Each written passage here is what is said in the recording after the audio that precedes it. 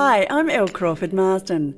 This is Heart to Heart, a podcast about life, love, loss, and everything in between. It's a mix of storytelling and conversations with some kick-ass human beings, all with the hope that you may pick up a life gem or two to help you navigate this earth life. So join me to be entertained, enlightened, and authentically guided to a more resilient life.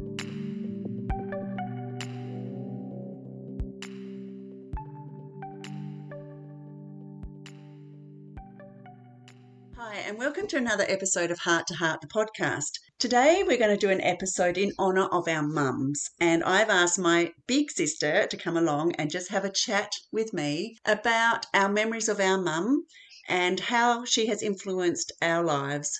So Susie and I come from a really big family. We have 7 siblings all together, and Susie's number 5 and I'm number 7, and we're the only 2 girls, so there's some solidarity there. Susie was born before me and was born after 4 boys, so I think I'm not sure Mum and Dad really knew what to do with her. And then I was the youngest, so I think the position in the family does have a fair bit to do with how we turn out, and I really sometimes feel very, very fortunate that I was the youngest, because I think I got away with a hell of a lot more. So I'd just like to introduce you to my big sister Susie, and we're just going to have a chat. So we're just going to have a quick chat today to say we love you, Mum, and everyone out there have a wonderful Mother's Day. So hey Susie. Hi, how are you? I'm good. I'm really good. Thank you. That's good. So we are not sitting in the same room, unfortunately, because of this COVID situation, but we are having a Zoom, so we can see each other's faces, which is nice. And we are about an hour away from each other, but hopefully we'll be back together very soon. So today's episode, I just wanted to have a quick chat to you from your point of view about your life with Mum and what you have taken away from being her daughter. And I just wanted to start a little bit about how it must have been when you were 9 and suddenly you had another little sister around, after combating, all this masculine energy for so long, and especially in our family because the masculine energy was pretty strong. Was high. It was very high. And our mum, bless her cotton socks, was, a very good domestic goddess, 7 children. So tell me, what do you remember about that time when you knew that you had a little sister coming along? Well, I remember on the Wednesday night that you were born, and I'd threatened from the moment that Mum and Dad announced that there was another baby coming, that if it was going to be a boy, I was leaving home, and that was that. I just couldn't take any more. And I remember the night the phone rang. It was about 8 o'clock, and I answered it, of course. And, it was the matron of Glenelg Hospital, and she said, "Can I speak to Mr. Crawford?" So Dad went up to the phone. And I remember saying to him before he grabbed the phone, saying, "If it's a boy, I'm really not going to leave home," because I got very, very scared. So I was quite thrilled you were a girl, because I didn't have to follow it through, because I had nowhere to go. So, and being 9 years old, or just under 9 years old, it was a bit scary. But no, I absolutely adored you. I can only imagine that 9-year-old Susie waiting to hear the news, whether she was having a baby brother or sister, because she was definitely outnumbered, having 5 brothers already, and also coming from a very traditional parenting model where our dad was definitely the boss. So I can just imagine her at 9 feeling very nervous about what was coming next. So I'm glad that I came through and gave her a bit of support on the feminine side.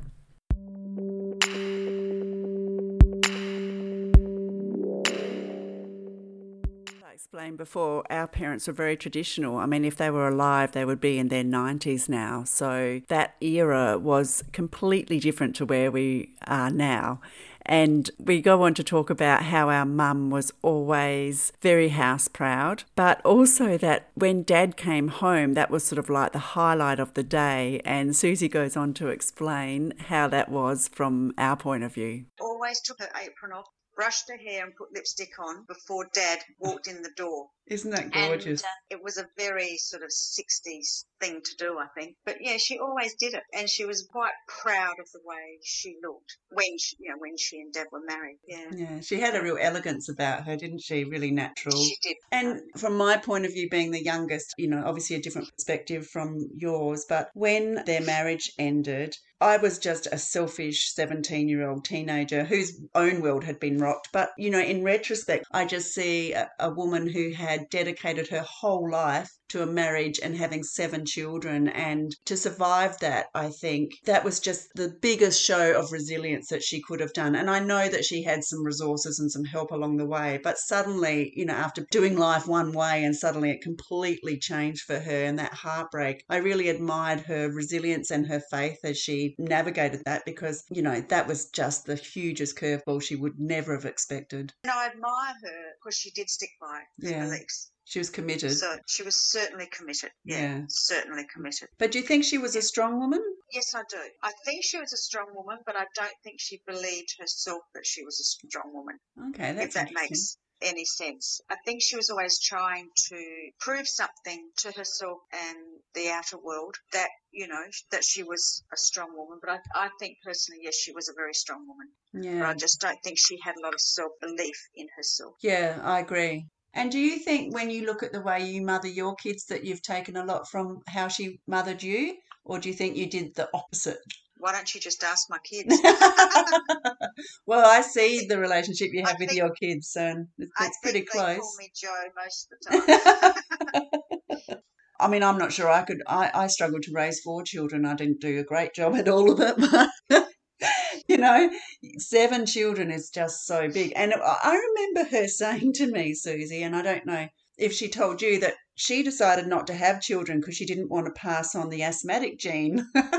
Yeah, she always said to me, she said when she met Dad, that she said, well, we can't get married because I can't have children, because she was a chronic asthmatic. Clearly that didn't work. So it seems that Mum's desire to be a mother and her nurturing side definitely overrode her fear of passing on the asthma gene, and thank goodness for that.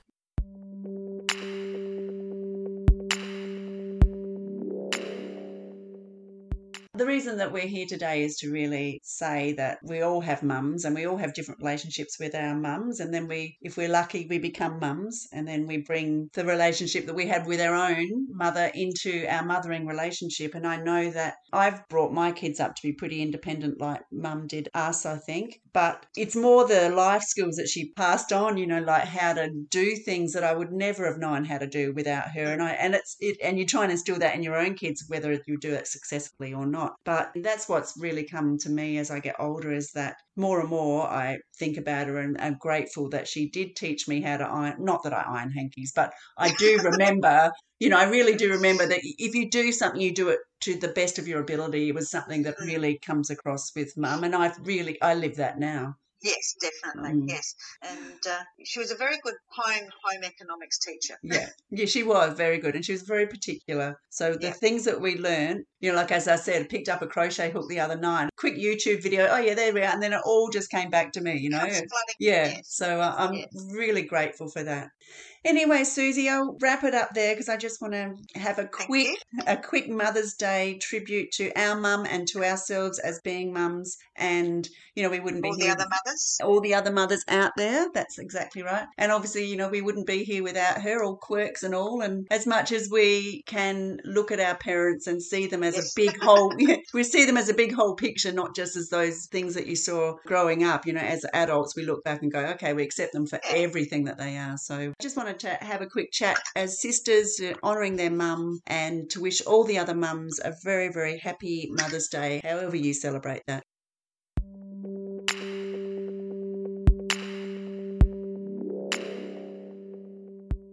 So my sister and I grew up in a time of great tradition, and my parents were very conservative. So that I think that really comes through in that conversation, and you can really hear that we were brought up in the apron wearing, lipstick wearing era. So things have changed monumentally since then, but I still wanted just to give a big shout out to my mum and to say thank you for everything that you instilled in me, for all the life skills that you passed on, as small as being able to crochet to as massive as bringing up our own children and giving me guidance in that. So thanks for listening. It's been an absolute pleasure to reminisce and walk down the memory lane with my sister and talk about our mum. And I hope that you have an absolutely amazing Mother's Day, whatever that is for you, and that it fills your cup and fills your heart. Now, as always, you can reach out to me. My website is now live, so you can go on there and you can connect for a chat anytime you like, which is just so exciting. It is lcrawfordmarsden.com. You can also find me on Instagram at l.crawford.marsden and Facebook at lcrawfordmarsden. I love hanging out in stories and also giving you some tips about life on IGTV, so jump onto those platforms and check those out as well. So from my big smushy heart to yours, thank you again for listening. If you have a minute to rate and review this podcast so that we can spread the news, that would be fantastic. But until the next podcast, which is so exciting, Carly Marie from Soul Modes, magnificent book, magnificent framework for women, that is coming next, out next week. Cannot be more excited. So until that episode comes, from my smushy heart to yours, lots of love, and we'll catch you then.